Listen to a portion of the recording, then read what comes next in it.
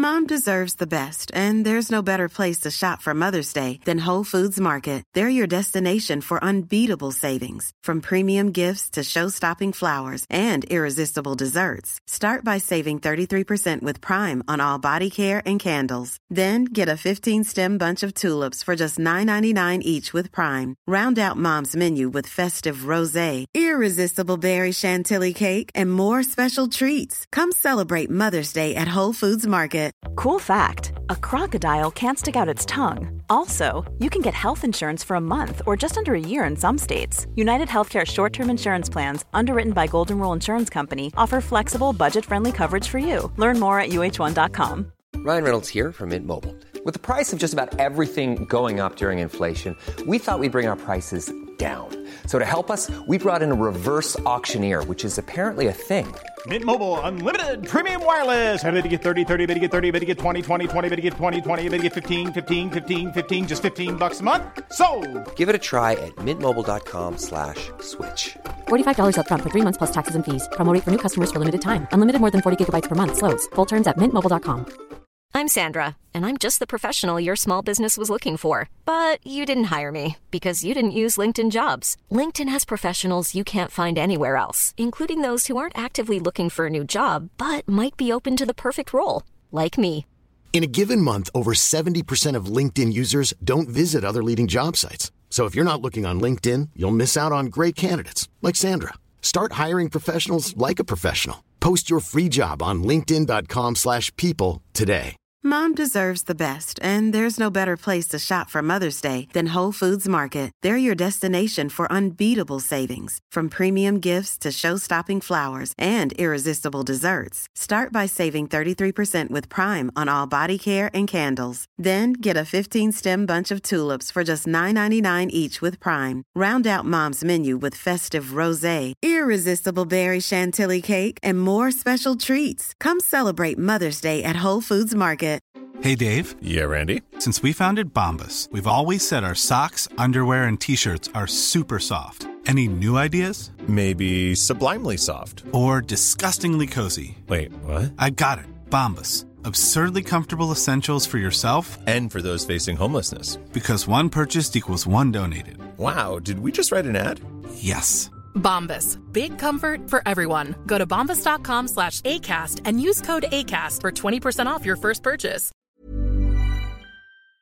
The following is a presentation of the Force Center podcast feed.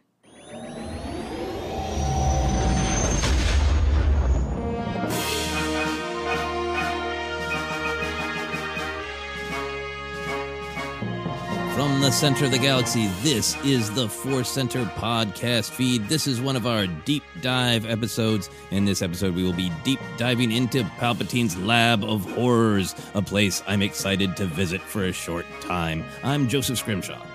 And I'm Ken Napzok. I'm excited for this Star Wars Halloween adventure. It is Force Center scene by scene, and this is going to be a fun one here. I've watched this scene so many times already. It's a classic in my mind. But before we get to that, I want to remind you that today's podcast is brought to you by Audible. Get a free audiobook download and a 30-day free trial at audibletrial.com/ForceCenter. Over 180,000 titles to choose from for your iPhone, Android, Kindle, or MP3 player. As always, we'd like to do a Force Center recommends an audiobook we think you should try out on us. And Joseph, this one ties in pretty well, I think. Yeah, we are recommending Dooku Jedi Lost by Cavan Scott. That is also a spooky story about some dark side people having some dark side problems. So to download your free audiobook today, go to audibletrial.com/ForceCenter. Again, that's audibletrial.com/ForceCenter for your free audiobook. Dark side problems all around the galaxy. Look for that teen Disney Plus show coming soon. Dark Side Problems at Dark Side High. Who knows? They have lots of Monster Highs, zombies go to prom kind of shows. So you never know. You never know what you might get on good old Disney Plus. But for now, we're going to keep visiting the galaxy of Star Wars like we do here on Force Center. Ken, you suggested this a while back to just dig into specific scenes that I've been really having a ton of fun with these episodes. We're mostly breaking down big scenes in Star Wars, but eventually we might get to just kind of weird scenes or favorite scenes. We've discussed right now Rey's Cave of Mirrors, Dooku's Cell of Half-Truths, where he first met Obi-Wan, Palpatine's Box of Lies, where he seduced Anakin at the Opera House there, Obi-Wan's Hut of Exposition, and now for our spooky Halloween season, and I'm a big fan of spooky Halloween season, we're going to discuss Palpatine's Lab of Horrors, 3 minutes and about 13 seconds of terror and emotional manipulation in the bowels of a Sith temple. What could be better than that, Ken? I mean, who does not want to hang out in the bowels of a Sith temple? Just sounds like fun. Right. I'm a great tour guide, right? Come on down to the bowels of the Sith temple. Just to kind of take the temperature of the room here, you are not a fan of super scary movies, but do you enjoy the general spooky Halloween season? No. Where's the candy? Yeah, I get scared real easily. Just not a fan of horror movies. Psychological thrillers. All right, that's a little different. And occasionally I'll get tricked into watching one and I go, well, that wasn't that bad. I'm okay. And then I have nightmares a week later. It's just something, I don't know, just the way I was built. I didn't celebrate Halloween like a lot of other kids growing up. We celebrate a lot of other holidays, but it was more of a different view in my house of what Halloween was. So I just didn't grow up with it, I guess. Never went trick-or-treating, any of those things, Joseph. I was denied the right to go get candy from strangers. So it's just not part of my upbringing. So that could factor into it. But as presented here, I am all on board. Oh, that's great. Yeah, no, it's totally understandable to have the different viewpoints because of the way we were raised or what we experienced. And yeah, I had some trick-or-treating, but then some of the general fears of the era that we both grew up in set in, and Halloween became a watched special on television. Who knows? Maybe one of the sitcoms will have something scary on it. Maybe Cheers will have a Halloween party you can watch. So then as I got older, I like spooky stuff. I like gothic stuff. So I really like to do shows on Halloween and like to try to celebrate it. And I think the reason that I like it is, culturally, you get it. It's a lot of fun stuff. Yeah. You go to people, you dress up and you go to other people's houses and demand they give you candy. It is like a great sort of anti-guilt holiday of like, yeah, no, I'm not really being reverent about anything. I'm just saying you give me candy, kind of for general cultural, but then for kind of like what it means as we get into some of the stuff that's in this scene about like, how do you deal with the things that scare you by putting them in fiction, and how does it help you kind of process the things that you are scared of by putting them up there on the big screen? I see. That's where I failed. The dealing with your own fears. Yeah. Okay. Yeah. All right. Put a note. Watch Nightmare on Elm Street tonight. Okay. Do not. That one's scary, Ken. Don't. Okay, but I grew up off of Elm Street in my hometown. My street intersected with Elm Street. Oh, how's a second grader going to watch that movie? Oh yeah, I mean that's the thing. It's like sometimes it's the idea. Like Nightmare on Elm Street is super scary, but I grew up with older kids telling me about Friday the 13th. Like it was the scariest thing ever. And like 2 years ago, I finally watched it. And it's like it's mostly just horny teens playing board games while a really slow person and if you grow up with it, it's really scary and amazing, but you see it from a different perspective as an adult. It's very strange. Nightmare on Elm Street would have freaked me out if I lived by Elm Street. That's you made a lot of good choices. I could see Elm Street from the second floor of our house. There's no way I'm going to watch that on VHS. Absolutely not. I almost started singing the song, the rhyme, and I'm not going to do that to you. No. Let's get into the horror of Star Wars. So despite some of your mixed feelings about scary versus spooky and how it all works culturally during Halloween and all that, we've often discussed wanting some kind of Star Wars horror movie, including one that I think we've all pitched, set in an old Sith temple, whatever. There are some Jedi Padawans who are trapped in a scary Sith temple. Makes sense for a Star Wars horror movie. Do you see this scene we're about to discuss as a little mini horror movie within a Star Wars movie?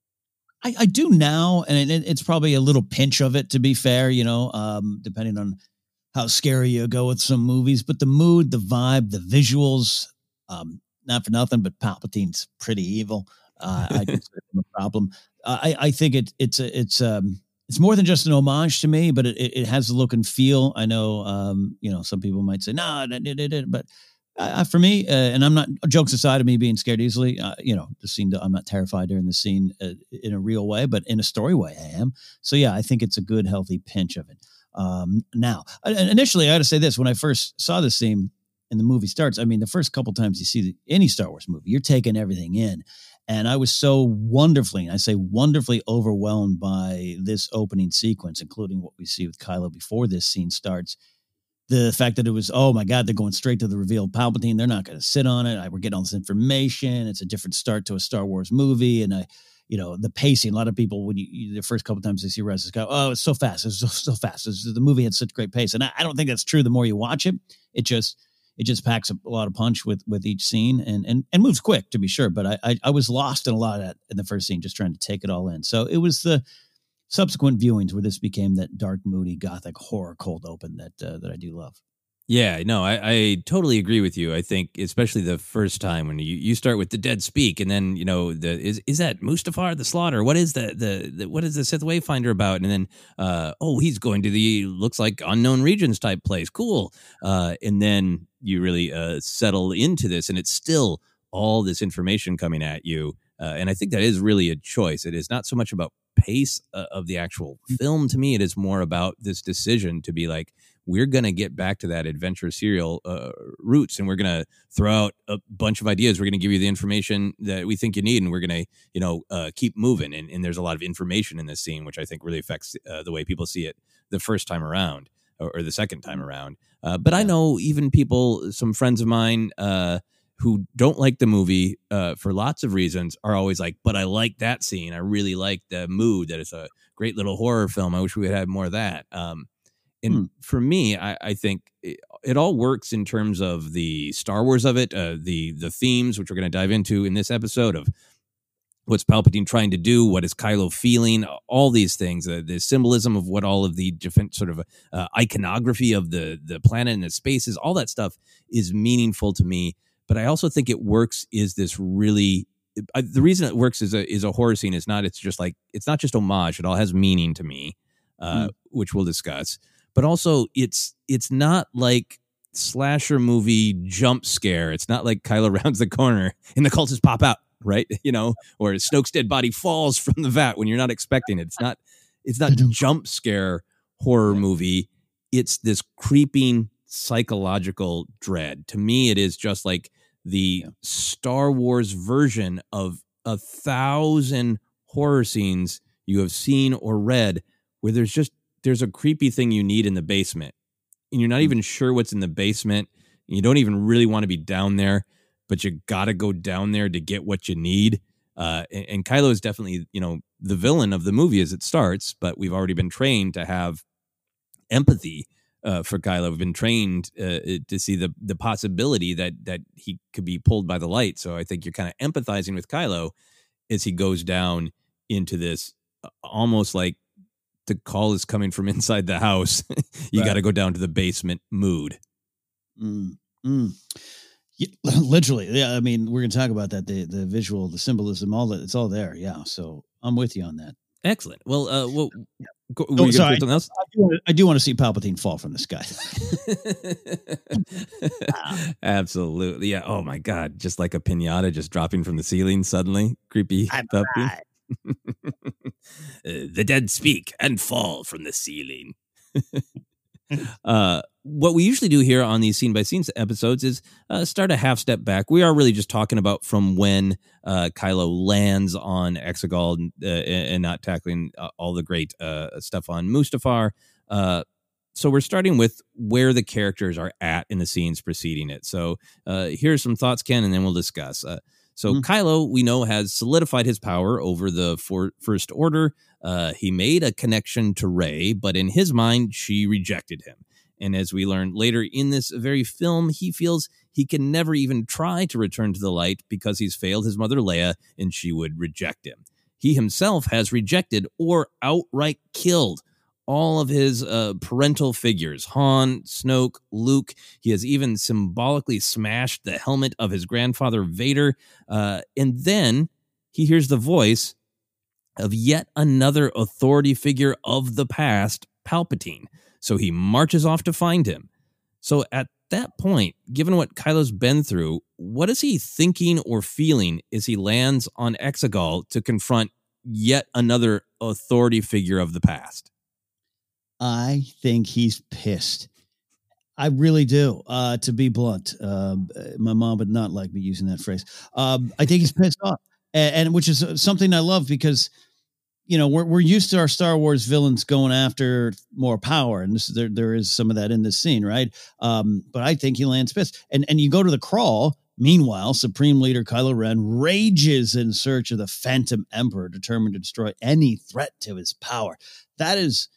That's quite a start. You know, he's to me, I see it as I finally have what I want.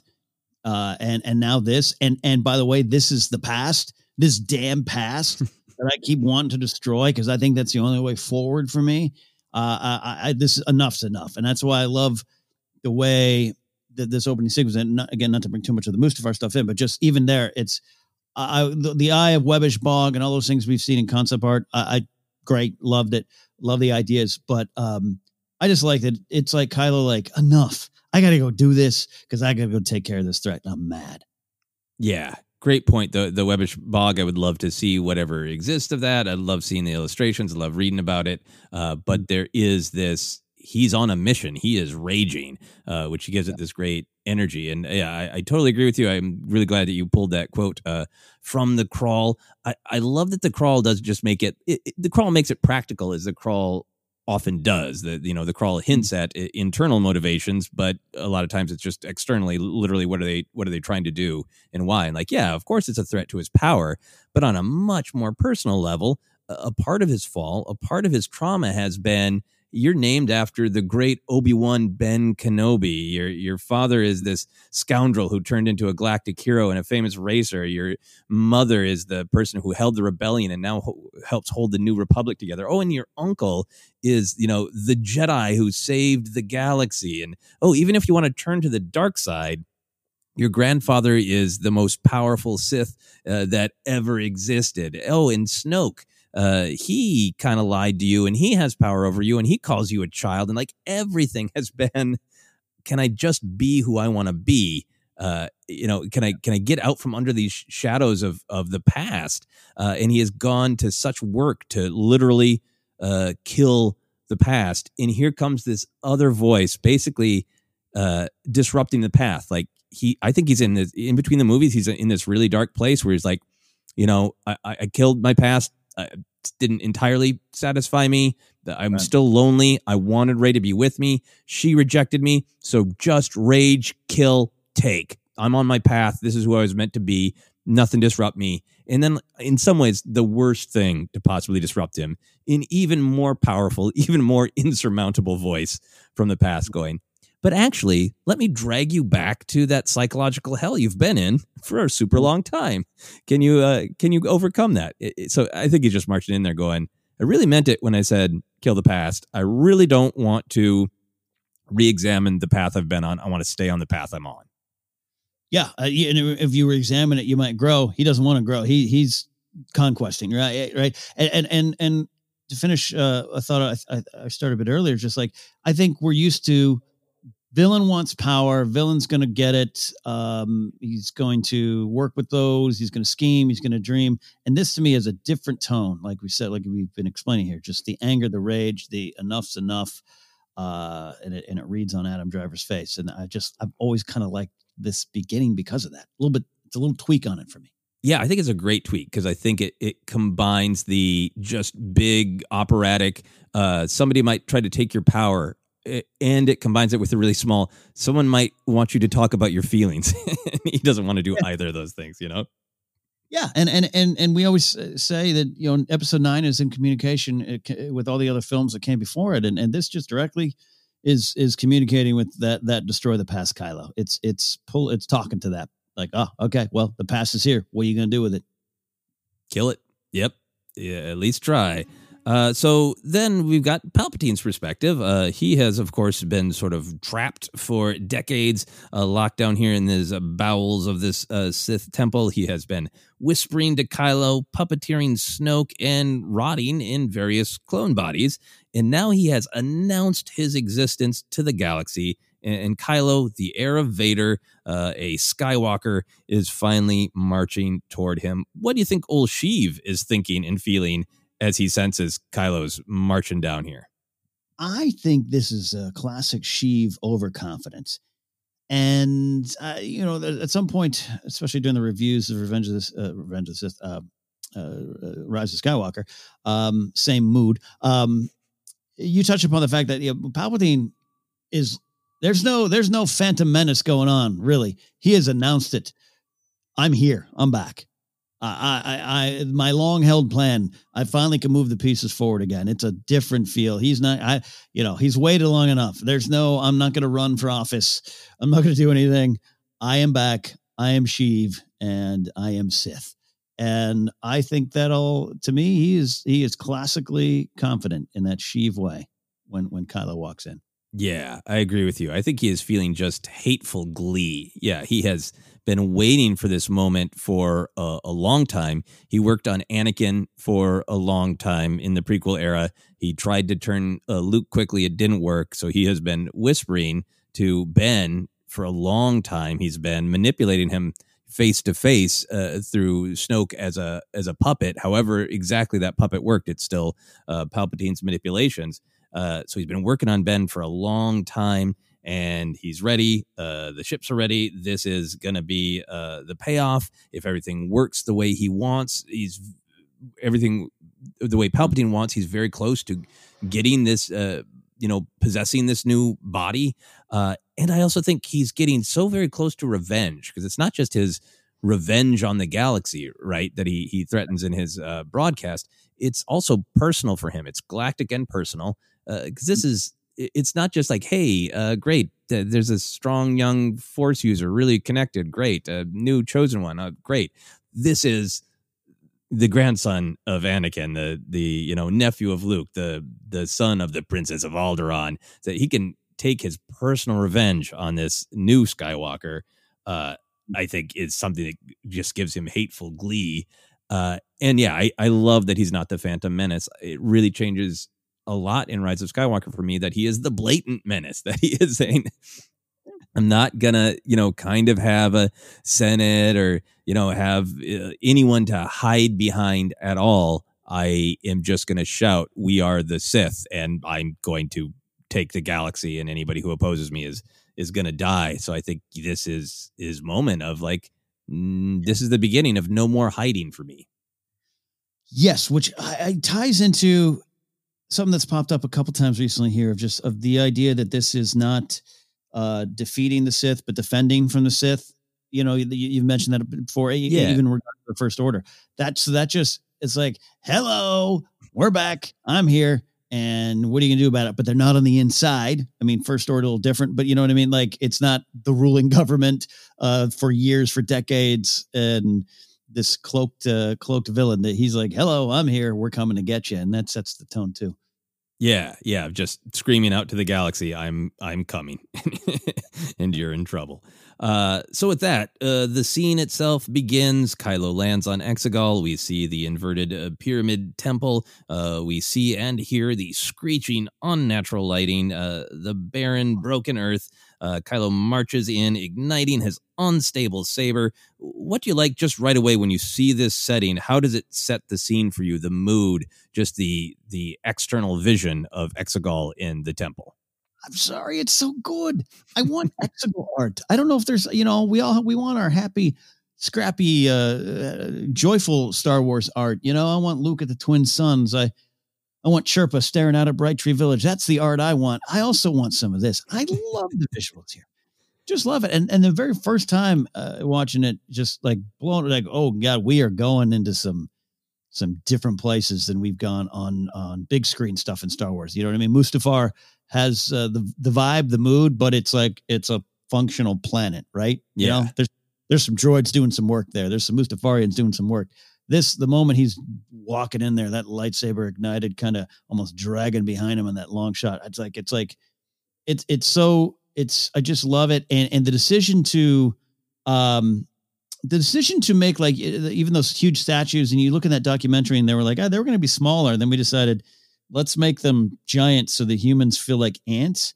It's just one of those simple, you don't need to overthink it. It just works exactly as intended. We are overwhelmed. We feel small in the grand scheme of things. This is literally the dark history of the galaxy. It's crushing down on us. And the idea that he's literally descending into the pit, that age-old kind of part of the mythical journey, it just all worked for me. I love this sequence because of that stuff. Yeah. I really love the 1-2 punch of it, of seeing everything you're describing, like, from the outside. Like, we've seen this on smaller screen stuff we've seen Scary Temples, on Malachor and Moorband and in Clone Wars and Rebels. But this is really getting to see it on the big screen, and to go with this different version of Desolate. Mustafar is like one of the most evil worlds we saw. And that was, I think Mustafar is really this symbol of, like, being in constant rage and constant transformation, with the earth is constantly roiling, and it's a different mood with this big inverted temple that gives you this, like, just a sense of pressure, like everything's literally pointing downward into the pit. That lightning is, the sound of it is one of my favorite bits of sound design in all of Star Wars, because it sounds close to lightning but unnatural. It's screeching. It's like the environment is always screaming, is really powerful. And the lightning right away to me has this is where like the imagery matters to me, of not just being like an homage, and like lightning's scary, great, but like lightning is all established here, and eventually we get down to the lab. And when you combine lightning and lab, you're really touching into Frankenstein territory. That's like the cultural signifiers that we know of Frankenstein. Mary Shelley's book, arguably the beginning of science fiction itself as an idea in literature, but just from the famous Universal movie of Frankenstein, the lightning and the lab equipment, those really go together to tell this very Star Wars related story to me, of this unholy combination of raging nature with the lightning, and then the sort of unholy science. And you establish that lightning outside, you get that old, you get that mythic, you get that nature, the world itself is enraged at what's happening here. And it's that great setup for kind of completing the other half of the Frankenstein picture, of just the combination between the organic and the mechanical working together to make something monstrous. The Frankenstein's monster stuff is a great pull, and a simple pull. In saying that with such, sometimes I just love that it's right here.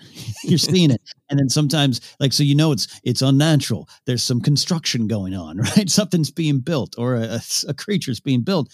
It all that's on purpose, and should make you feel a certain way, and derive answers from that. If you need answers, if you need cut and dry answers of what's happening, that's what's happening. Yeah, and definitely we'll talk more about that, because Palpatine and the lab equipment all have lots to say. But I think for me, it's important because it's not just referencing Frankenstein because Frankenstein's a cool horror movie. The themes, the ideas of Frankenstein is man meant to play God? And that immediately plays into, is what's happening here acceptable? Is what's happening here natural? And it's a great thing to tee up the arguments that Palpatine himself is going to make. Right. And then once we go inside, I love what you're saying about the statues. Great pull on those quotes about, should we make them bigger? Yeah, bigger. In that one shot where, raging Kylo, the leader, supreme leader, the First Order, heir to darkness, this is a wee tiny little guy. Yeah. It works great. I love the creepy floating stone disc he descends on, and then the massive statues of the Sith Lords are holding these like scepter-like staffs, and they're only really revealed from these other flashes of lightning. And the other thing I liked about that, but beyond the just makes you feel tiny, this is a place of power. It is so evocative of antiquity, of this idea of the past. So it's not just like the power of the Sith.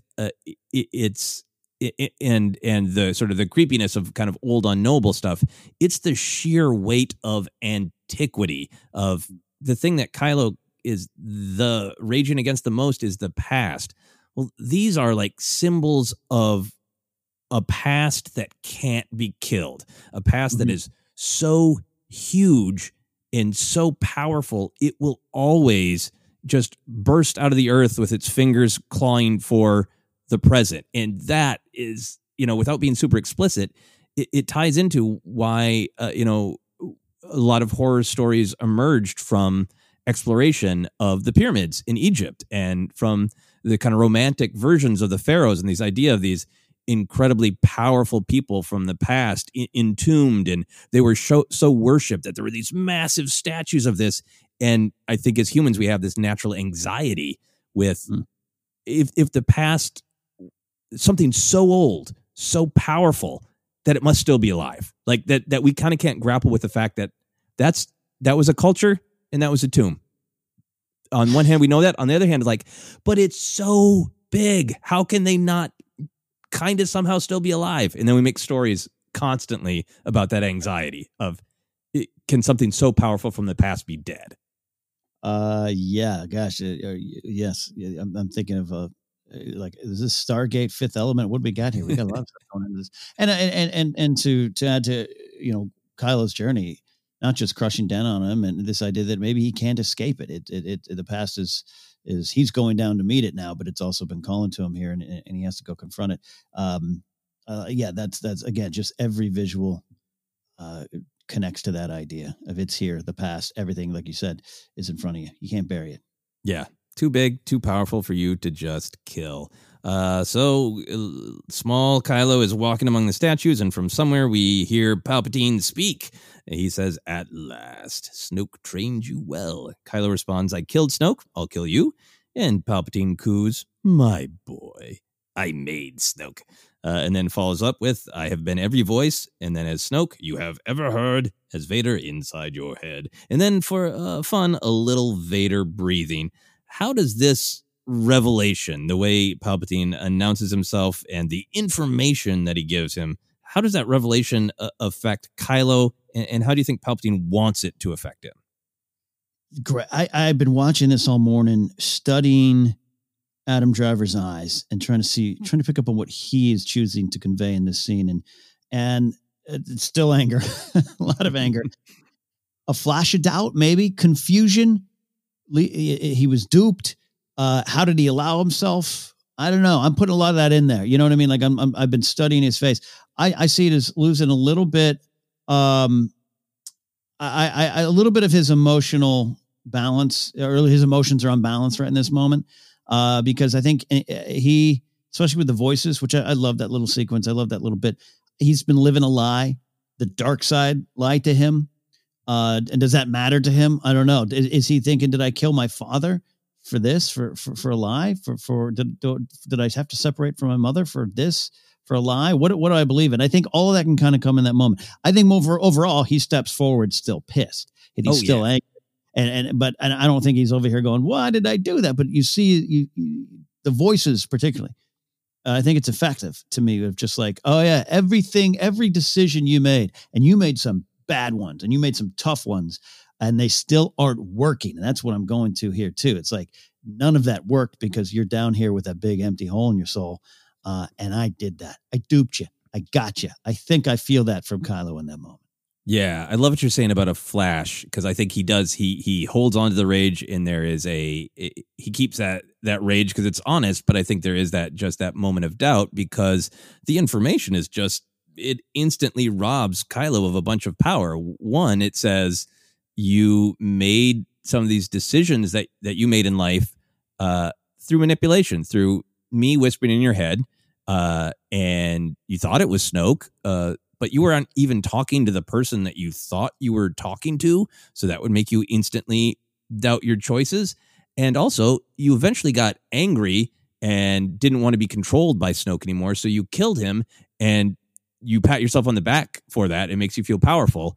And in fact, you didn't do anything. You killed a puppet, and I'm still here. It just kind of instantly robs him of power. And I think you're so right. If he has that tiny flash of, okay, well, I'm going to have to deal with all that, but right now, stay on focus, kill.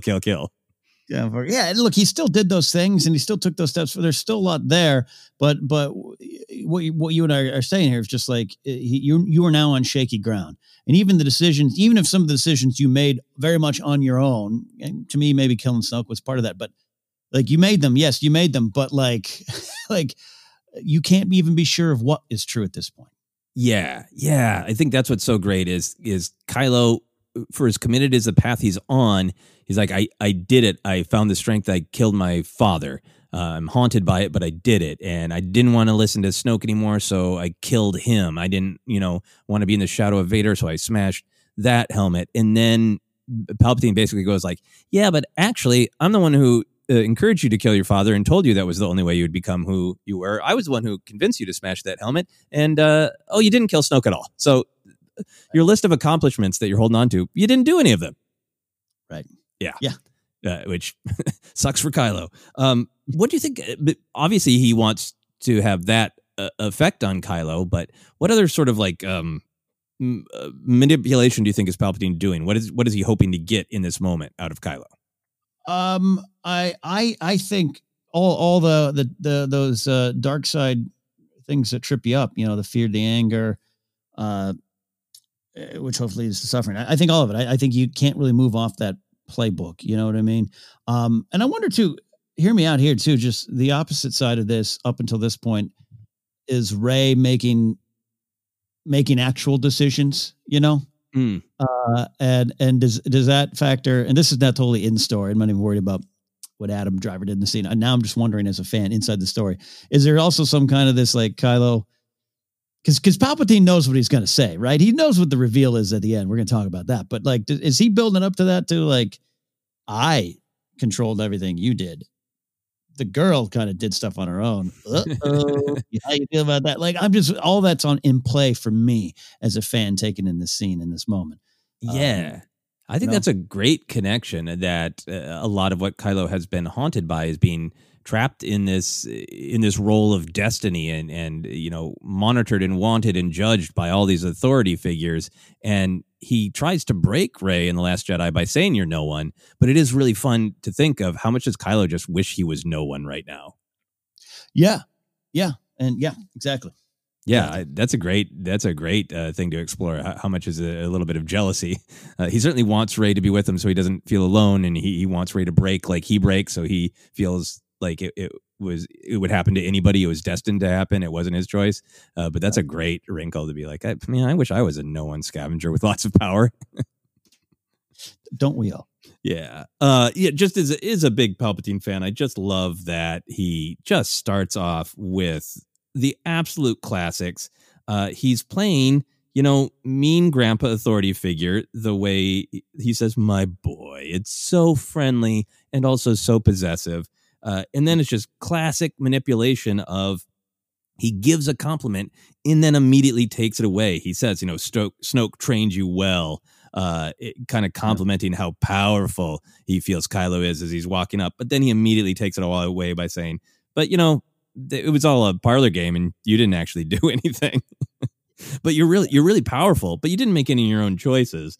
And I think it's this just very frightening, classic abusive, like, I want to make you hate me and need me. I want you to resent me. And then I also want you to feel like you can't possibly move forward without me telling you what's what. Mm-hmm. And what he has to offer, which we're going to discuss too. But yes. Such a good, creepy, mean grandpa. Anyway, Kylo rounds the corner and we see the actual lab of horror, big pieces of machinery, bubbling vats, hunched and bandage-wrapped cultists plugging in hoses and rods. And then we see the double vat of Snoke floating in yellow fluid, one straight up and one upside down. How do you feel about the vats of Snoke? Do you think Palpatine is making more? Are these his backup copies on his evil hard drive? What do you make of the Snoke vats?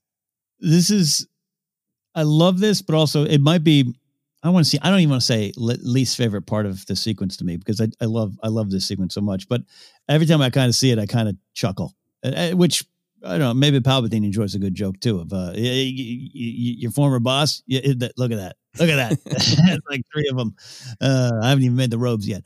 But and I think they're leftover Snokes that you can use for a stew. It's a Snoke broth being built there. Yeah. I think you're right. There is a lot in this scene that is balancing. It is sharing a lot of information, right? And then, as we'll talk about, for a lot of people, not enough information or the right information. It's sharing a lot of information, but it is also an emotional scene between Kylo and Palpatine. And that there's definitely the, Palpatine says, I made Snoke. And then this scene, the vat of Snoke floating in what looks like mellow yellow soda from the 80s. It really enforces he literally made him in some way. He was a clone, or he's a puppet in some way. But I also feel like it does work on an emotional level of that big bad, that impossible authority figure that you thought you could never get out of the shadow of, that you're so proud of killing. Here's 2 more. Like, congrats, So I think there is, even though we don't have like a shot of Kylo seeing them and reacting per se, it feels to me like it's theater for Kylo, of like Palpatine knows he's coming, and he says to all of his, evil Igors and Renfields from his Universal horror movie who are keeping him alive, leave a couple of Snokes in the tank, because that will really bother Kylo. A couple Snokes in the tank. Leave a couple Snokes in the tank.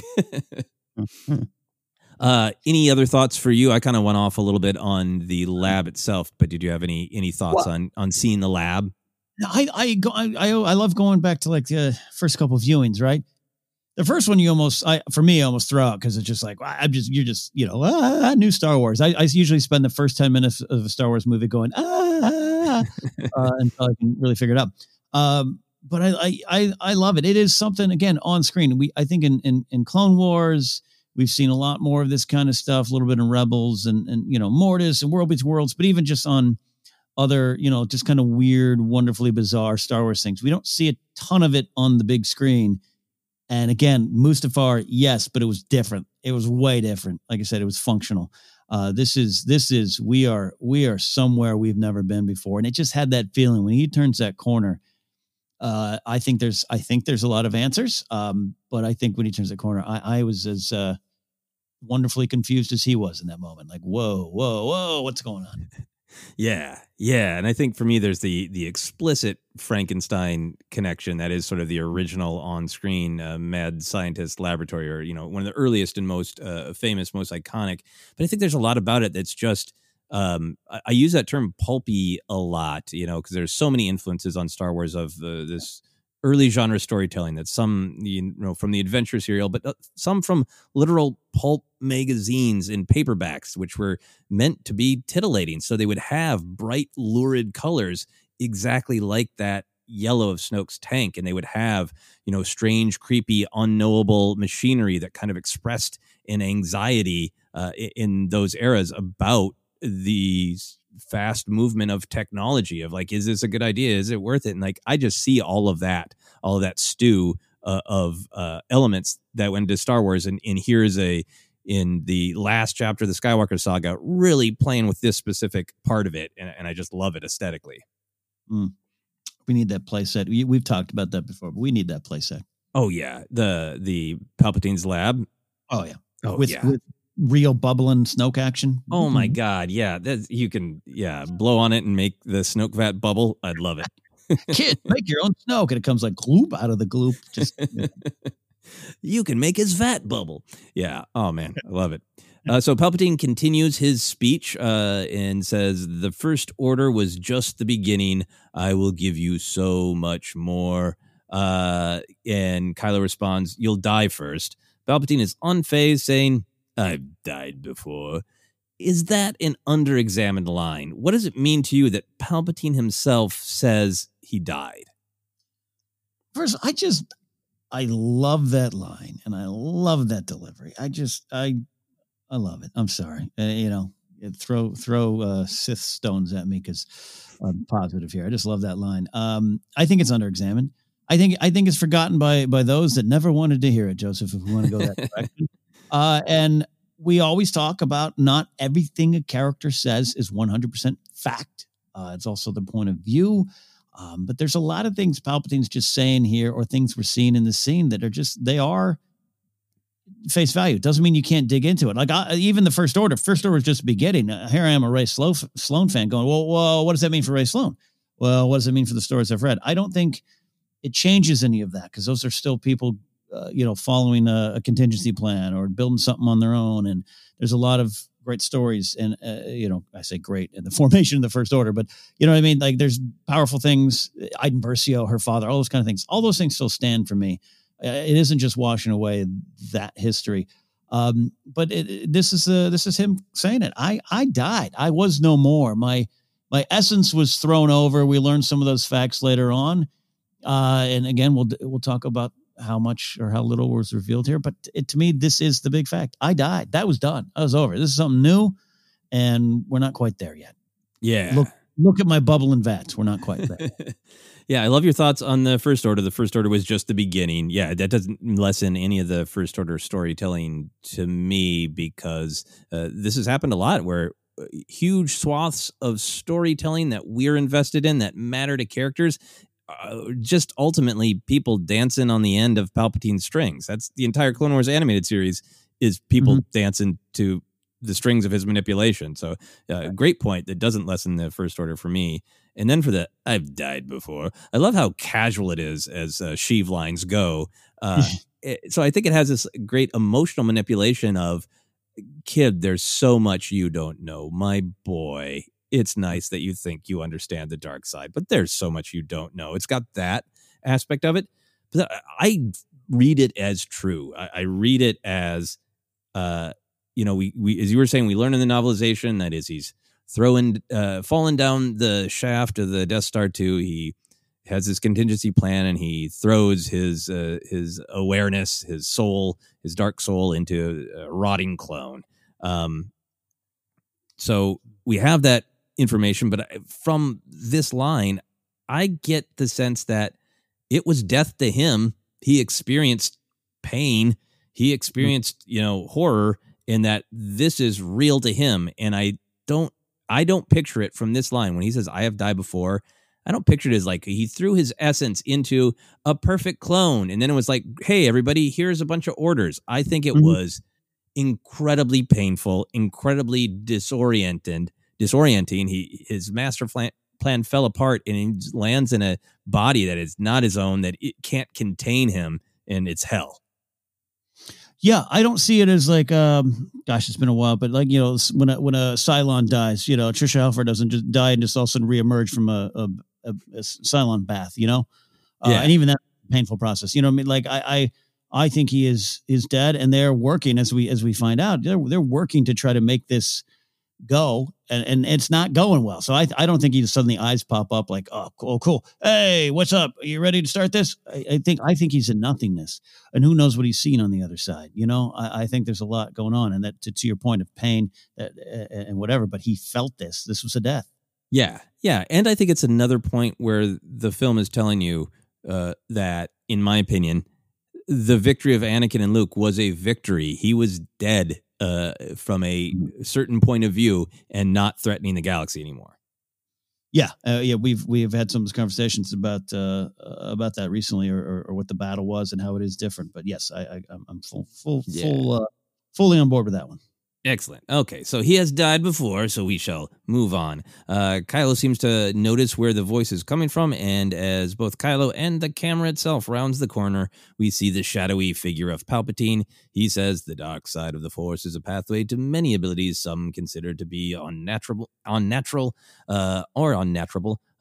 considered to be unnatural, flashes of lightning, and we see Sheev's wrinkled, milky-eyed face. So this line obviously has meaning for audiences, But in the world of the story, what does it mean that Palpatine is quoting himself? I mean, I think he's again. I say this goes to a little bit of confidence, but it's what am I trying to say? It's always what his end game was, or his bigger game, not his end game, his bigger game, the pursuit of this stuff.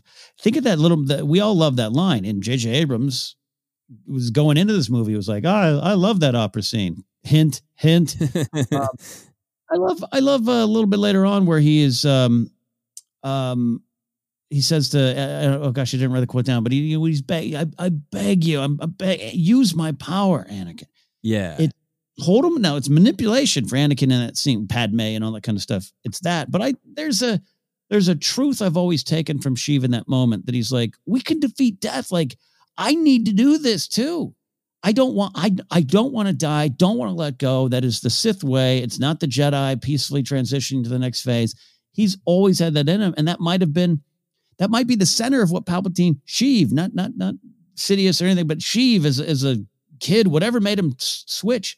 It's this fear of letting go, the fear of the unknown, which is the fear Anakin has, the fear Yoda sees in him, that it all ties to that to me. And so for him, this is, it's probably something he says too. People are probably like, yeah. He's like, hey, the dark side is the path. They're like, yeah, we get it, Chief. But it's been in him. You know what I mean? Like, this is the driving force. So, and he's been not waiting to say it in some comical sense, but this is that path. Yeah. And he feels maybe I can defeat death. That's all I want to do, because I don't want to die. I don't want to go to the next phase. And then I kind of touched that, and now I'm even more driven. This is my moment. This is everything I turned to Sith for. Yeah. I really like that interpretation. That's some great headcanon in terms of like his childhood and what broke him, what fears drove him to the dark side. And I know we've got some stuff in the Plagueis novel, and that stuff's all great. It's not canon, so eventually maybe we'd get a different canon story. But I love this idea, because what I was thinking about, this phrase. Why does he say this phrase? Because it's not like Kylo, knows that that's something he said to Anakin as well. So right. I almost took it as like, is this what Plagueis said to him to hook him? If he's his kid and he's been around death, or he's lost loved ones and he's hungry for power and afraid of death and never wants to die himself. And like when Plagueis came to him, is that what Plagueis said? The dark side of the Force is a pathway to many abilities some consider to be unnatural. Because it's got this sense of like that specific phrase is like a mantra, like it has power to him, that it matters to Sheev himself. So I love what you're saying of this obsession. We know he wants to live forever so he can continue to have power and control everything, but to make it that personal of like, I have touched death. I don't want to die. I want to stay here on this plane, controlling everything in the dark side of the Force is the path to that. Yeah, I will burn it all down to stay alive. Yeah, so I kind of like the headcanon that it is close to his heart. It's something that Plagueis told to him. But I also just like it from the perspective of it's a manipulation both times that we hear it as the audience, right? When he says it to Anakin, it's this hope of like, well, the dark side is just a different way of looking at the Force. And, some judgmental people like the Jedi might think that's unnatural, but it's just the other side of the equation. It's not actually unnatural. Some consider it unnatural. And maybe that could be a way that we could save your young, heroic, beautiful, wife who has just a heart of gold. And that's what he's selling to Anakin. Here he's selling to Kylo just that, hey, the dark side of the Force is this endless power. It's what you're drawn to. It's what you want more of. You can accomplish anything with the dark side. So it's a manipulation both times. But I love that in Revenge of the Sith, it's like he's selling this rosy picture of like, Palpatine or Padme could die during childbirth, and you could like touch her forehead and she would come back to life. And the truth of it is, here's what it actually looks like, to be stuck in a rotting clone of your body with parts of you falling off, hanging from a hook in a lab of horrors. That's what Palpatine was actually offering Anakin to save Padme. So to get to see, like, in this movie, the truth of what he was selling back in Revenge of the Sith is really great. It's kind of one of these time-honored traditions in a lot of these kind of big fantasy stories. You know, only death can pay for life. Daenerys Targaryen fell for that. Well, Khal Drogo was alive. After that, not what she bargained for. That's the lesson. That's the lessons that are there for the dark side kind of pursuits. So yeah, that tracks for me too as well. Yeah. So we'll get right into it. Does this line work for you as part of the explanation of how Palpatine returned? Or for you, does it, I know for a lot of people and want to have respect for people who feel strongly this way, does it feel too hand wavy? No, I think you kind of, sorry. I started down the path of a different hand wave, like waving, like here it is, here's the answer. No, like just brushes over it. I totally understand that. I totally understand where that comes from. I totally get it. I think especially in my early reviews, particularly I think the last Jedi Council show we did was a review of this movie, and I think I had like, hey, cool. I don't know all the answers yet, and I do want them. I'm a fan who wants to see it and feel it later on. Don't need it at every beat during the movie I'm watching. But yeah, I don't fault anyone at all. I don't fault anyone for disagreeing, or having different interpretations of scenes and stories at all. But just like, I get it. You know what I mean? I get it. And there's some stuff, bigger Palpatine stuff that didn't work for me early on with Aftermath stuff, where you and I had a conversation about it of just like, I love focusing on Palpatine as the leader of the Empire, bad guy, dark side guy, wants some power. And I focused on the war. And I didn't fully always love the idea that Palpatine behind closed doors was more concerned about other things. But then it really works, like then going back to what we're talking about. I love the idea of this 10-year-old Sheev. Death touches his life, and he doesn't want that to experience that. And therefore, the only way he can fix that is by absolutely conquering everything and controlling everything so that he can stay alive, and it all leads to that. So that works for me as the answer on that level. Yeah. I think, not surprisingly, we are in agreement. I really do get that people wanted more explanation, clearer explanation. We got more stuff in the novelization, and that was obviously kind of a storm on social media of just seeing, the article titles and having that kind of discussion. But I really get that for a lot of people it was a distraction, that not understanding where Palpatine, how Palpatine came back, how he survived, and not having that be clear enough was a distraction from enjoying the rest of the movie, because they're like, wait, what's the deal? Or I feel like you didn't explain that enough, and now I'm already kind of crossing my arms at the movie. So I really get that as a criticism and respect that. For myself, though, I think it might just be a difference in taste of I'm seeing everything I need on screen. Like, I'm glad that we got in the novelization, like, oh, he threw his essence. Great. Before that, I had the headcanon of like his essence was burned into a piece of the wreckage, and these cultists went and got it and, peeled his soul out and put it in a, diseased body, or this was what was left of his body and they stitched it back together. Like, that part of it to me isn't as much of a concern as what is being said visually, aesthetically, thematically, that Palpatine wants to cling to life in an unnatural way. In everything I'm seeing this is the classic story, the classic, human anxiety about hanging on to life. Like you were saying, of, everybody wants, we have so many stories of, oh yeah, no, you can live past death, but you're not going to like what comes back. And this is the picture of it. It is an unnatural marriage of science and natural. The force is natural, but feels like some perversion of it. And it's the classic Frankenstein story of you playing with something that isn't natural. And this is what you get: a rotting, evil soul that is too evil for the body. That you can't even contain it, and it's hanging from a hook, and it's a horror show. And that, like, you came back through the means of science and unnatural magic, and this is the result. Just makes so much emotional storytelling sense to me. Yeah, and the fact that you got this group, the Sith Eternal, who just they need this power, they need this leader. They can't do it on their own, and they've held some beliefs here, and that's all kind of wrapped up into it. And yeah, to me, I always felt the answers are there. Again, if you ask the why, you and I just pound people over the head with that. I'm sure it gets annoying sometimes. Sorry, we hit you so hard on the heads, but I can't move away from that, Joseph. Of just like, ask the why. Ask the why. Yes, I know there's a character literally says somehow he came back. I totally get that, but why did he come back? And everything's already there. It's in the previous movies. This is communicating with Revenge of the Sith.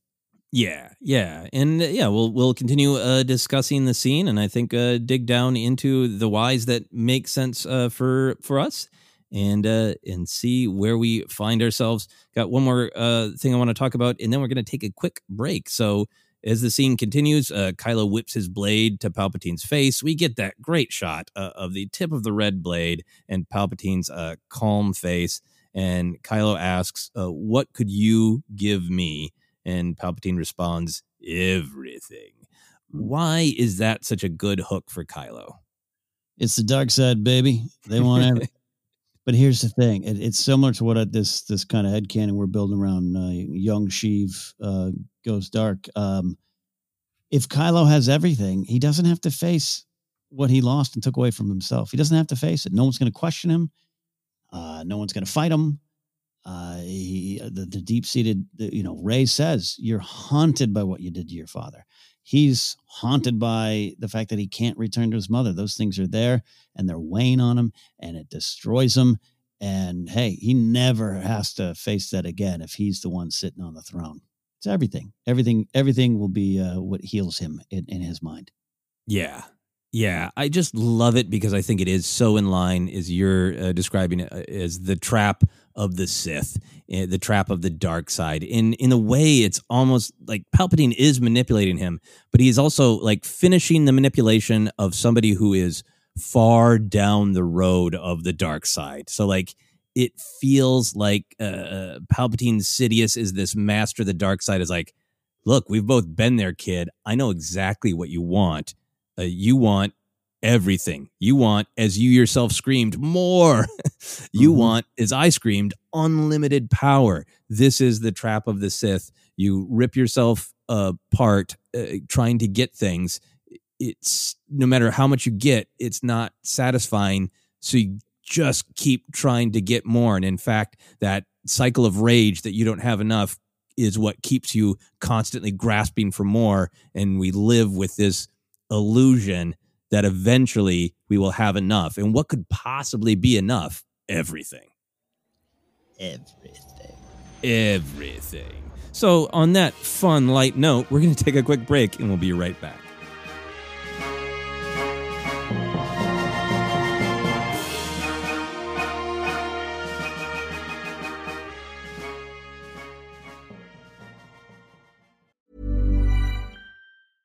Hey, I'm Ryan Reynolds. At Mint Mobile, we like to do the opposite of what Big Wireless does. They charge you a lot, we charge you a little. So naturally, when they announced they'd be raising their prices due to inflation, we decided to deflate our prices due to not hating you. That's right. We're cutting the price of Mint Unlimited from $30 a month to just $15 a month. Give it a try at mintmobile.com/switch. $45 up front for 3 months plus taxes and fees. Promo rate for new customers for limited time. Unlimited more than 40 gigabytes per month. Slows full terms at mintmobile.com. When you're ready to pop the question, the last thing you want to do is second-guess the ring. At BlueNile.com, you can design a one-of-a-kind ring with the ease and convenience of shopping online. Choose your diamond and setting. When you find the one, you'll get it delivered right to your door. Go to BlueNile.com and use promo code LISTEN to get $50 off your purchase of $500 or more. That's code LISTEN at BlueNile.com for $50 off your purchase. BlueNile.com, code LISTEN. A lot can happen in 3 years, like a chatbot may be your new best friend. But what won't change? Needing health insurance. United Healthcare Tri-Term Medical Plans, underwritten by Golden Rule Insurance Company, offer flexible, budget-friendly coverage that lasts nearly 3 years in some states. Learn more at uh1.com. Hi, I'm Daniel, founder of Pretty Litter. Did you know cats tend to hide symptoms of sickness and pain? I learned this the hard way after losing my cat, Gingy. So I created Pretty Litter, a health monitoring litter that helps detect early signs of illness by changing colors, saving you money and potentially your cat's life. Pretty Litter is veterinarian developed, and it's the easiest way to keep tabs on your fur baby's health right at home. Go to prettylitter.com and use code ACAST for 20% off your first order and a free cat toy. Terms and conditions apply. See site for details. Quality sleep is essential. That's why the Sleep Number Smart Bed is designed for your ever-evolving sleep needs. Need a bed that's firmer or softer on either side? Helps you sleep at a comfortable temperature? Sleep Number Smart Beds let you individualize your comfort, so you sleep better together. J.D. Power ranks Sleep Number number 1 in customer satisfaction with mattresses purchased in-store. And now, save 50% on the Sleep Number Limited Edition Smart Bed for a limited time. For J.D. Power 2023 award information, visit jdpower.com/awards. Only at a Sleep Number store or sleepnumber.com. Mom deserves the best, and there's no better place to shop for Mother's Day than Whole Foods Market. They're your destination for unbeatable savings, from premium gifts to show-stopping flowers and irresistible desserts. Start by saving 33% with Prime on all body care and candles. Then get a 15-stem bunch of tulips for just $9.99 each with Prime. Round out Mom's menu with festive rosé, irresistible berry chantilly cake, and more special treats. Come celebrate Mother's Day at Whole Foods Market.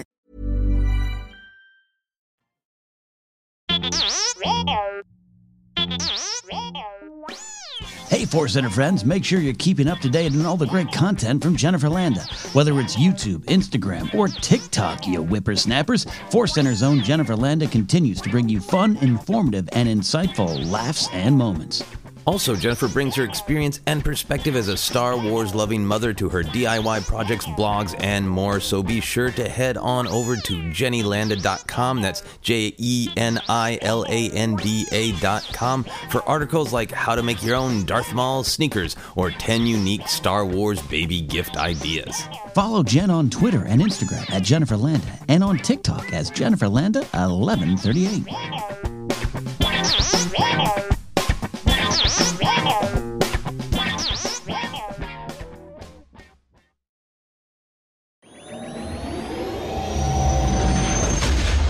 Hey, Force Center fans, don't forget Force Center is on YouTube. Head over there to catch up with our new show, Star Wars Show and Tell. Joseph, Jennifer, Ken, and special guests sit down and share favorite items from their own Star Wars memorabilia collections. Plus, there's the In Memoriam video series, encore presentations of Databank Brawl, and special programming all there for you, and more shows on the way. It's Force Center on YouTube. Check it out.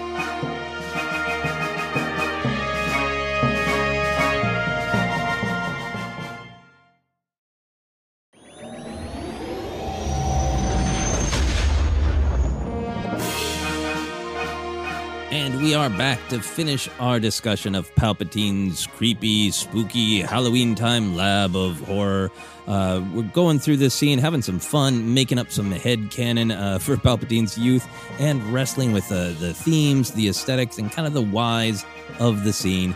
So as we continue down the scene, Palpatine raises his hands. We see they're broken and stitched together with bones sticking out. We see whatever's going on with his body. It's not great. He continues this idea of everything by saying a new empire. There's a little bit of a lightning crackling between his broken fingers, and then many, many Sith Star Destroyers erupt from the surface of Exegol and rise into the lightning-filled sky as a slow Imperial march plays. We also see the navigation tower that will be important later.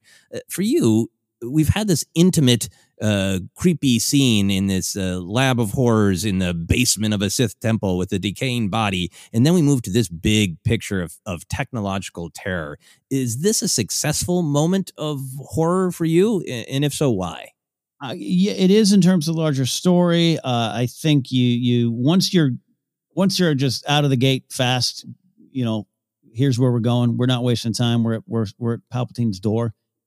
I think you did need this. There's a part of me that's like, I wonder if there was another beat not necessarily with Kylo there, or something that like Palpatine gets a little bit more power and it's time to launch Star Destroyers. But that's the stakes need to be just raised right from the beginning. In this case, literally, right? So it does work. And I think some of the maybe you're hearing from me is this was something that we saw in the trailers, at least a clip of it, right? And we saw the ships, and I was so excited about that. And I think right in this moment, I was like, "Oh, I bet we're gonna get." Oh, there they are. So I love that trailer. So I'm not. This isn't a give me a just a logo and that's all I need from a trailer conversation. I get it, and I'll take it because this does work for me overall in the story. But there was a little part of me that's like, "Oh yeah, okay, it's that moment. All right, I get it." Yeah. I think for me, it just really works on an emotional level because we've seen Palpatine manipulate people before. He hooked Anakin on, but save your wife, and he hooked Luke on. But look, your friends are dying out there. Don't you want to strike me down? And I like seeing him manipulate somebody who is already so far down the path of the dark side, saying, "All you want is more. All you want is the absolute power to crush anyone who resists you. So you never have to doubt your own power. So you never have to look at your own problems. Here you go. Here is a means to just conquer everything. It's all these ships." And then it's like, we talked a lot about where Kylo was at as he was marching towards trying to extinguish this voice from the past. And this is him basically saying, Palpatine saying, "Hey, I'll give you what you want, the means to your, victory and having everything. But it's literally the past that is not buried. It's literally these, classic Star Destroyer designs, and they're literally bursting up from the earth. It's literally the past will not be buried." It can't be. And it works on a practical level for Kylo too. They need the ships, right? And by the way, Palpatine is I'd say is a flair for the dramatic going out through his life. He gets a good show, and he also gets the actual physical power of weapons and soldiers. And that's how he did what he did. He needed that. He wasn't just, fighting Jedi in alleyways. He took it all over. And so he knows the value of that just on a pure strategy level and a pure numbers level. You need this. You really do need this. And Kylo knows that. Yeah. So it absolutely does literally raise the stakes and literally raise the past from the ground. On the more practical side of it, do you think Palpatine physically made the ships rise with his hand, with a little bit of lightning in his fingers, like sending a signal like a garage door opener? What do you make of what's physically happening there? I do now. I see him as Palpatine himself being like the final wire needing to be connected, it's on.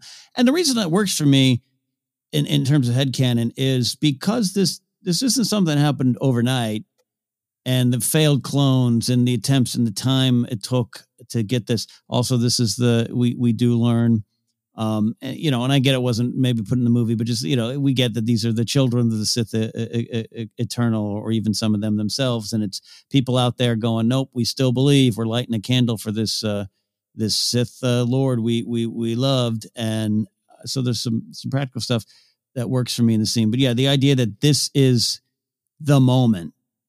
And maybe Kylo needed to be there. I don't know. Was Palpatine waiting? I don't know. I have to fill out that page in my headcanon. But literally, that this was like the final. The batteries are in the opener. Let's do it. Press the button.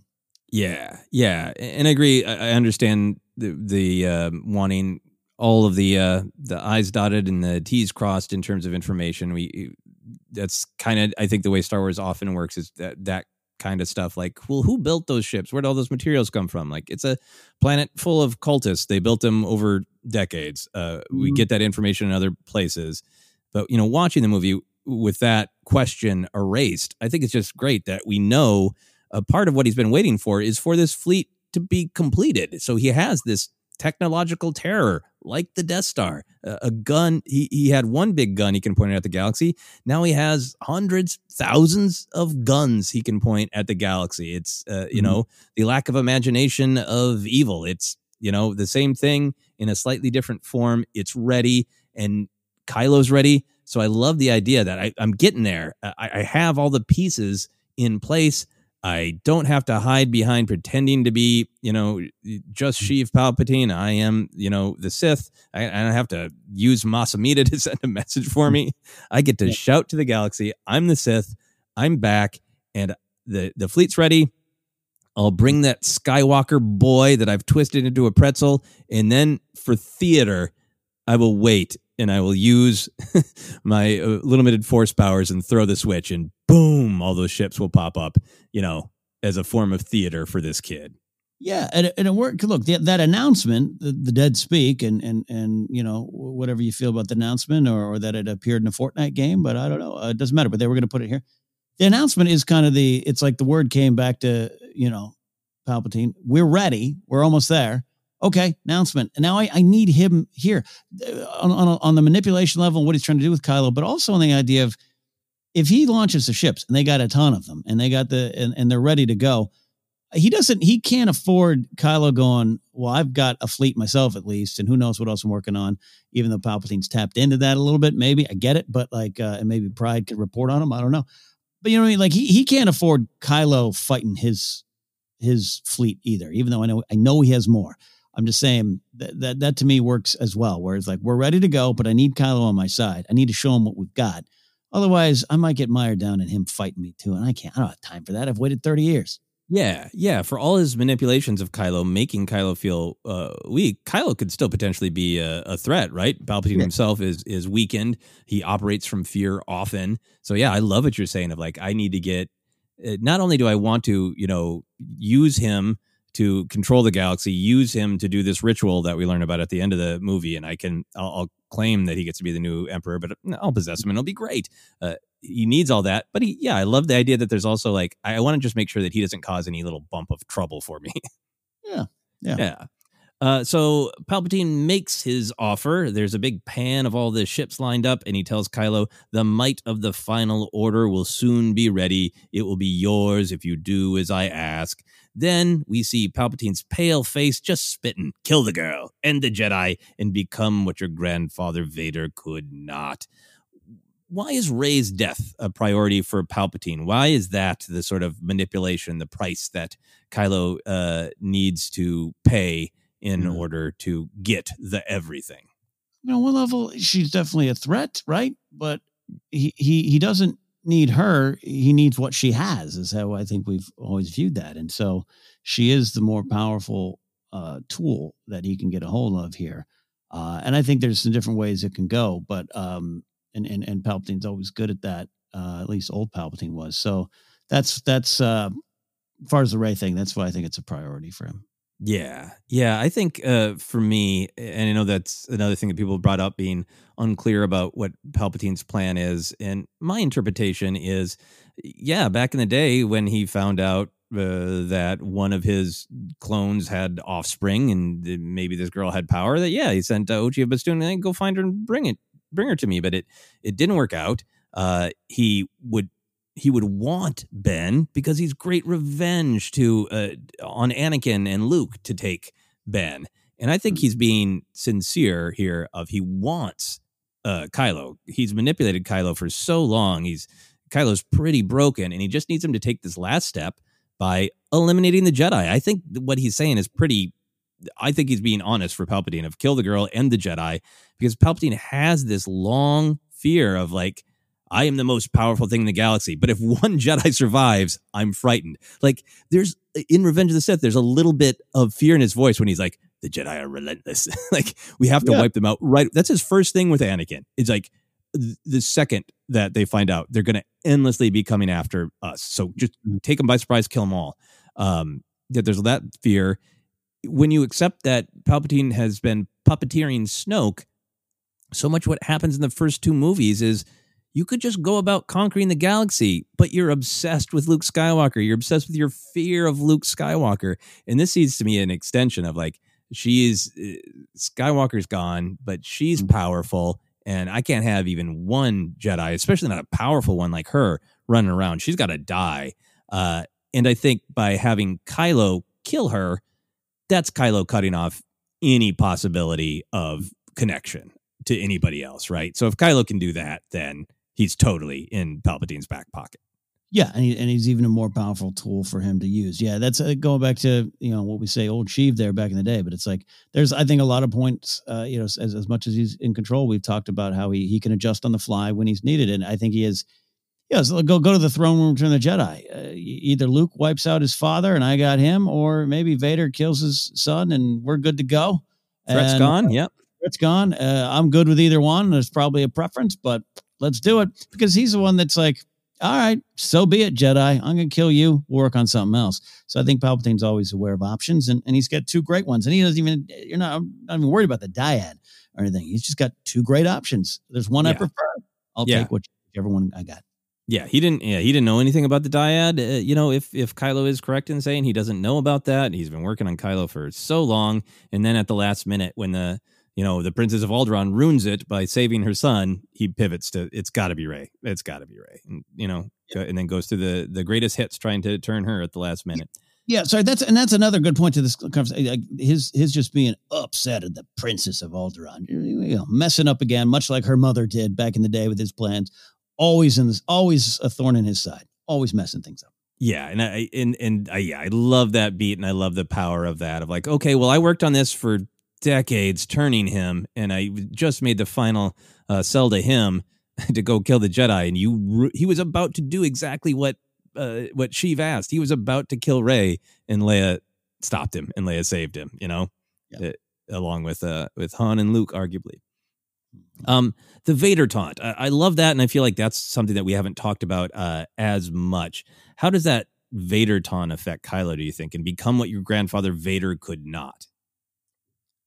I think too. I mean, we know Kylo was always afraid he'd come up short of being Vader, right? I mean, Rey tosses that in his face in Force Awakens. So that's something there too. He also worshipped him. All right. And now two things. He's learned that, I don't know. It's like, wow, that celebrity I loved is, it follows me on Instagram. I'm Vader. I got his helmet. I'm talking to my grandfather. I'm going to finish what he started. This is great. Oh wait, that might not have been what I thought it was. And so there's a little bit of like his love of Vader's been insulted too as well here. But when you're afraid that you're not going to be as good as this person, and then you find out like, yeah, that wasn't even good enough. Can you get past that? Another attachment to the past. I think it's all those kind of things Palpatine's playing on in Kylo right here. Yeah. And I think it would have been powerful if this scene had come sometime, it was at the beginning of Last Jedi, and Kylo was still fairly on the, I want to finish what my grandfather started. I have this anxiety that I will not be as powerful as Vader. But in The Last Jedi, he kind of moves beyond that, right? He smashes the helmet, and he doesn't even want to be in the shadow of that authority figure, that parental figure. He just wants to be whoever he's meant to be, free entirely of the past. So I love that this taunt connects with where Kylo was when we met him. But then in this moment of the story, it's just putting Kylo back on his bullshit. It's like Kylo had kind of moved past this one particular part of the anxiety of not being able to get out of the shadow of all these other people. And Palpatine just expertly is like, hey, remember all that stuff you wrestled with? Remember that path you were trying to get off of? Maybe you should be right back there. Maybe you're so close. Maybe you should put the helmet back together. Maybe you should be Vader, and be Vader even better than Vader could ever be. And won't that make you feel good?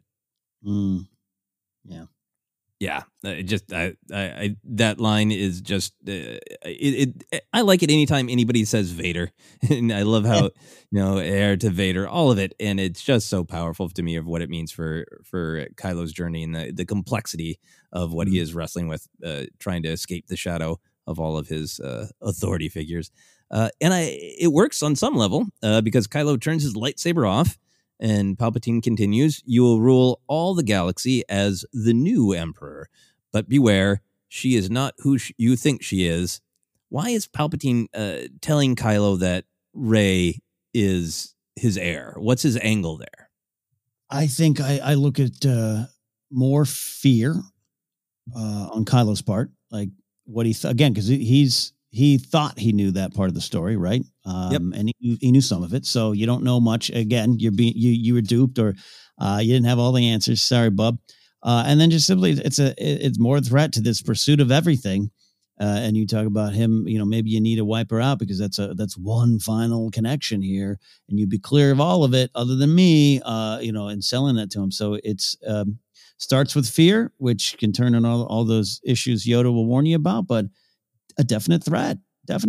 And also maybe he, right in that moment, Kylo realizes on the depth chart, Palpatine probably views her a little higher. So you better remove that threat. Yeah. I love what you're saying. I think it is a great culmination of like almost everything I've told you is information that you thought you had that you were wrong about. Here is yet another thing that you were wrong about, kid. So you need me. And then, I think there's different ways the story could go, but from Sheev's perspective, they all work out great for him. If Kylo learns that Rey has the blood of the Emperor in her, and she's a potential heir to the throne, that could make him angry and make him want to take her out even more. It's giving him motivation.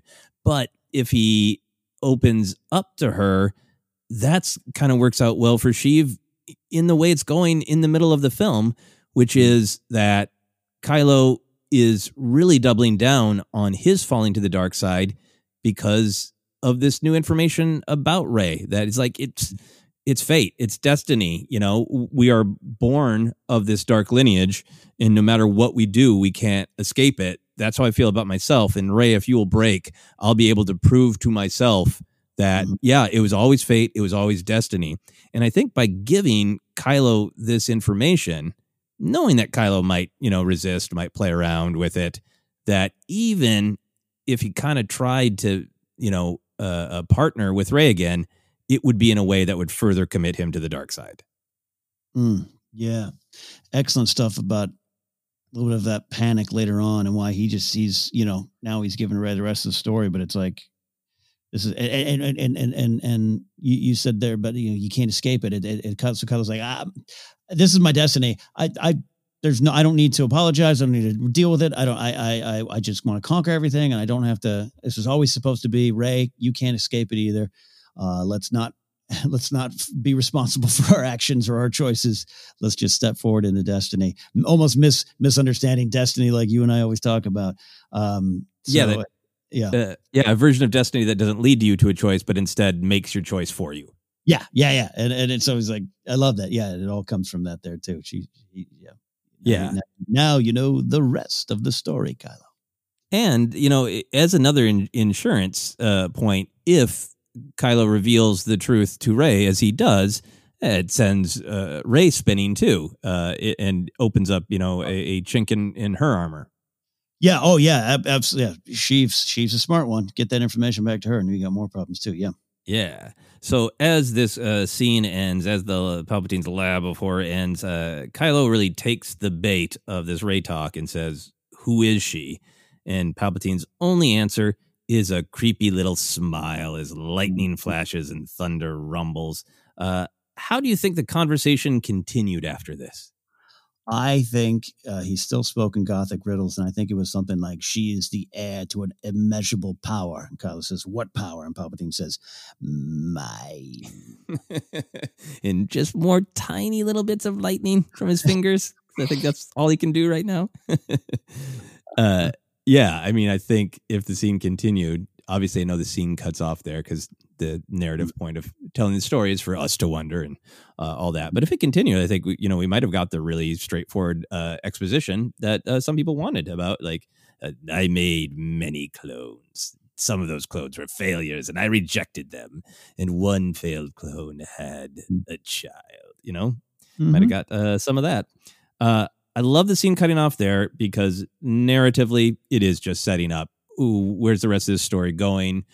These are always stories about identity. The entire sequel trilogy, in my opinion, is about the new generation wrestling with the shadow of the past generation. So it sets all those things up, but also just being contained within this scene, this little drama, this little emotional manipulation and terror show between Kylo and Palpatine. This is the first time that Kylo does break a little bit, right? Because he just comes in and says, "I'll kill you," oh, you revealed that a bunch of things I thought were true are lies. There's a flash of doubt or concern on my face, but I cover it up. I play along with all this information you're giving me. And this is even when he's saying, what could you possibly give me? It's doubt. It's interrogation. Mm-hmm. It's like, there's nothing you could give me. By the time he gets to who is she, Palpatine's already in his head and broken him a little bit, because he is finally going, all right, I walked in here just thinking I knew everything and I just needed to kill another old man, who wants to usurp my glory. And now I realize I don't know things, and I'm asking you, please, mean Grandpa, you're right. I don't have enough. Please, mean Grandpa, can you give me the information? Yeah, what you said, he lowers his lightsaber. That's very key. You talk about, all right, I'm listening, and it's not out of like, that's why this scene, going back to what I was explaining or trying to explain early on, of just like, it isn't just Kylo Ren, big bad guy, wants more power, rule the world. Everybody wants to rule the world. No, it's an emotional drive. And so for him to, like you're saying, to kind of be like, he puts down that lightsaber like, great, let's team up. He's kind of like, what's happening? Maybe I don't know everything. I got to see how this plays out. And one of the follow-ups, what's one of the things he does immediately after this, right? Rebuilds that helmet. He's been sitting around with for a year, because now I think he needs to hide more. He needs to go back a bit, whether he knows it or not. He's afraid. He's got threats. He wants more power to erase it all. Yeah. And I like the idea that he's like, all right, I'm still going to kill him. There's no way I'm going to follow a new master, because that's what Rey taunts him. Like, oh, are you following a new master? Like, no, I'm going to kill him. I'm going to take the throne. And Palpatine has to know, of course, he's going to try some of that. They all do. They always do. They should. He'd be disappointed if he didn't. Right. But he still has Kylo, because he's got that doubt. Kylo now knows that there's so much that he doesn't know, and he's going to have that doubt, and that's going to be, a weakness. Yeah. Absolutely. So kind of final thoughts as we wrap up here. For you, we talk a lot about Star Wars being this great balance between the new and the old in the sequel trilogy, wrestling with that from it being kind of explicit themes, storylines, ideas. There's the sort of meta part of that where, the opinions about the sequel trilogy in our real world really turn a lot on whether or not people think there's enough new ideas or there aren't enough of the old characters. A lot of it is the battle of the new and old. What is the balance of the old and the new in this scene for you? How does the combination work? I think it works really well, especially from the sense of story-wise, Palpatine is the threat, as Leia says, always in the shadows, behind it all. That just, and could it have been someone else? Could Snoke Prime, or could have been Snoke? Yeah, it could have been. I'm a sucker for, this means a lot, man. It's the main event. The bad guy, the big bad, came back in a way that is disturbing and unnatural, and that factors in the story. But also, what does it say? You talk about meta, like we talk about the sequel trilogy, very much passing things on to the next generation. Han, here Rey, here's the blaster. Leia recognizing new leaders need to emerge. Luke Skywalker does that as well. And here's Palpatine coming back and going, no, my story, still mine. It just, that works for me on that level too. And that's why new and old at play, at war in this scene more than I love what you're saying. Yeah, because there is that the heroes are desperately saying, my time has passed or is soon going to. Please, will you take up the saber? Will you take up the leadership? And for Palpatine to be going like, I will give you all this stuff so I can eventually possess your body. I'll wipe you away. I don't want anything new around. So that's a great intersection of the old and the new. And then just the aesthetics of the scene. I feel like this scene, even for people who didn't like the movie, many of the people that I talked to enjoyed this scene. I'm not saying all. I'm just saying, friends I knew enjoyed this scene because it is old. It is harkening back to Frankenstein. It is harkening back to, creepy archaeological dig in this horrible, place. Not even horrible, but just place of mysterious power. There's so much about it that is old, but it was kind of new to see it big screen Star Wars. It felt fresh. Totally. I just going back to the first couple of viewings of me, just particularly the first viewing of just like, oh wow, what is this? This is bonkers. That's some of my early reviews, even here in Force Centers. Like, this movie is bonkers at times, and this is part of it. It's just like that we are not on a Star Destroyer now here. Yeah, exactly. We're not on a Star Destroyer anymore. We're not on the Star Destroyer named Kansas anymore. If this scene is a successful horror scene to you, why? Why is it scary? It's scary because all the problems are internal, right? What is the scariest thing should be what's going on inside your heart. Can you keep those monsters at bay? And I see that there. And Kylo is facing a monster on the outside who is tapping on the shoulder of the monster inside him and spurning it on. Yeah. I think you're exactly right. And I think the reason that, it works for me as Star Wars, it works for the story of Palpatine not letting go and clinging to life, clinging to power. But it really works for me as Kylo's story of, I will kill the past. I will, just extinguish the light, and I will keep everything buried in this truth that there's just like, especially if it's stuff that's internal to you, you can't keep it buried. And I think that's the moment for me that works as Kylo's story in this Star Wars movie. But that's the part of it that makes this just a great horror scene where you get the thrill and the fear of putting yourself in the protagonist's place. And I think in this scene, Kylo is the protagonist. And he's basically, descending into the dark basement, the metaphorical dark basement of his own soul. And there's a monster down there. And the monster wants to say all the worst things you think about yourself, all the worst things you think about the people around you, they're all true, and you should give in to just the worst things you feel. And that, to me, is just like the heart of a lot of horror. It's the heart of the creepy basement. There's this fear that if we go down too deep in ourselves, there's something horrible there. And it's a horror scene where that something horrible, isn't an evil clown. It's not a cat who knocks over a can and does a jump scare.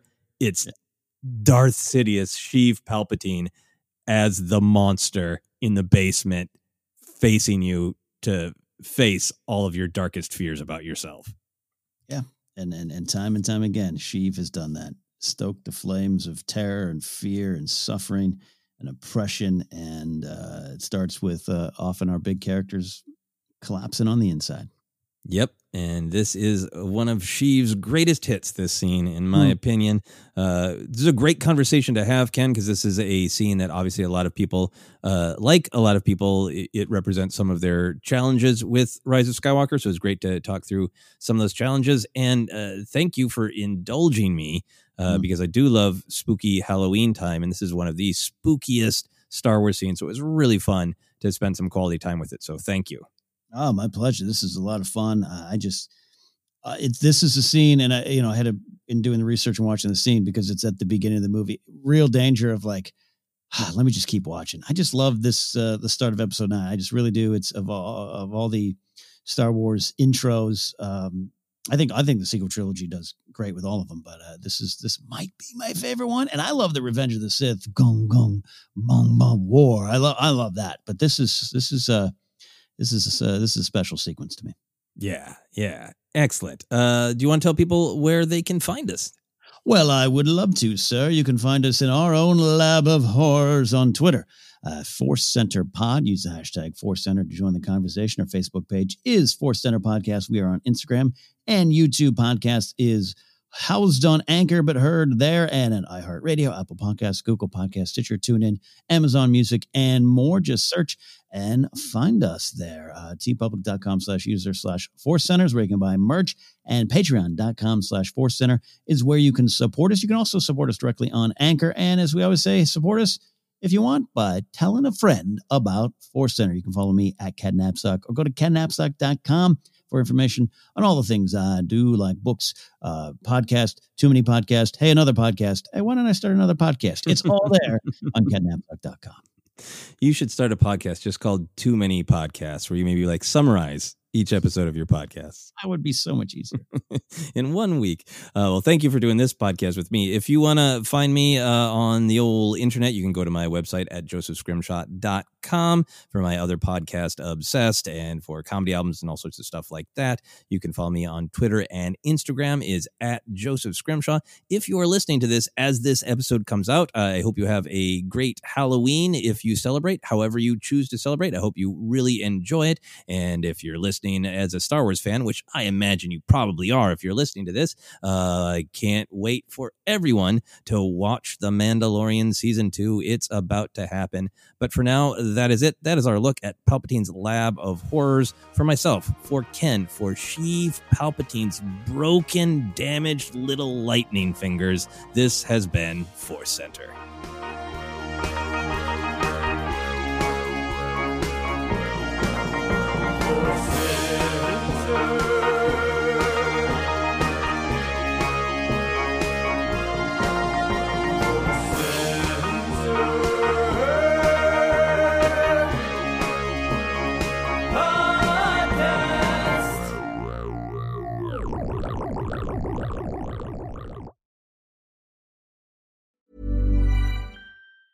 Hi, I'm Daniel, founder of Pretty Litter. Did you know cats tend to hide symptoms of sickness and pain? I learned this the hard way after losing my cat, Gingy. So I created Pretty Litter, a health monitoring litter that helps detect early signs of illness by changing colors, saving you money and potentially your cat's life. Pretty Litter is veterinarian developed, and it's the easiest way to keep tabs on your fur baby's health right at home. Go to prettylitter.com and use code ACAST for 20% off your first order and a free cat toy. Terms and conditions apply. See site for details. Hey, it's Paige DeSorbo from Giggly Squad. High quality fashion without the price tag. Say hello to Quince.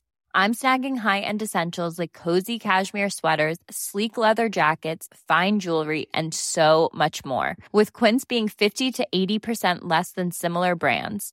And they partner with factories that prioritize safe, ethical, and responsible manufacturing. I love that. Luxury quality within reach. Go to quince.com/style to get free shipping and 365-day returns on your next order. Quince.com/style.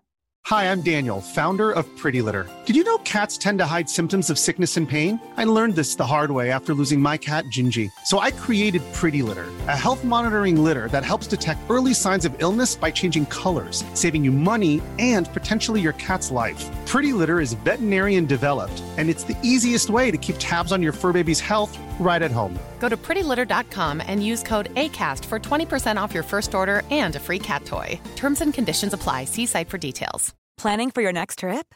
Elevate your travel style with Quince. Quince has all the jet-setting essentials you'll want for your next getaway, like European linen, premium luggage options, buttery soft Italian leather bags, and so much more. And is all priced at 50 to 80% less than similar brands.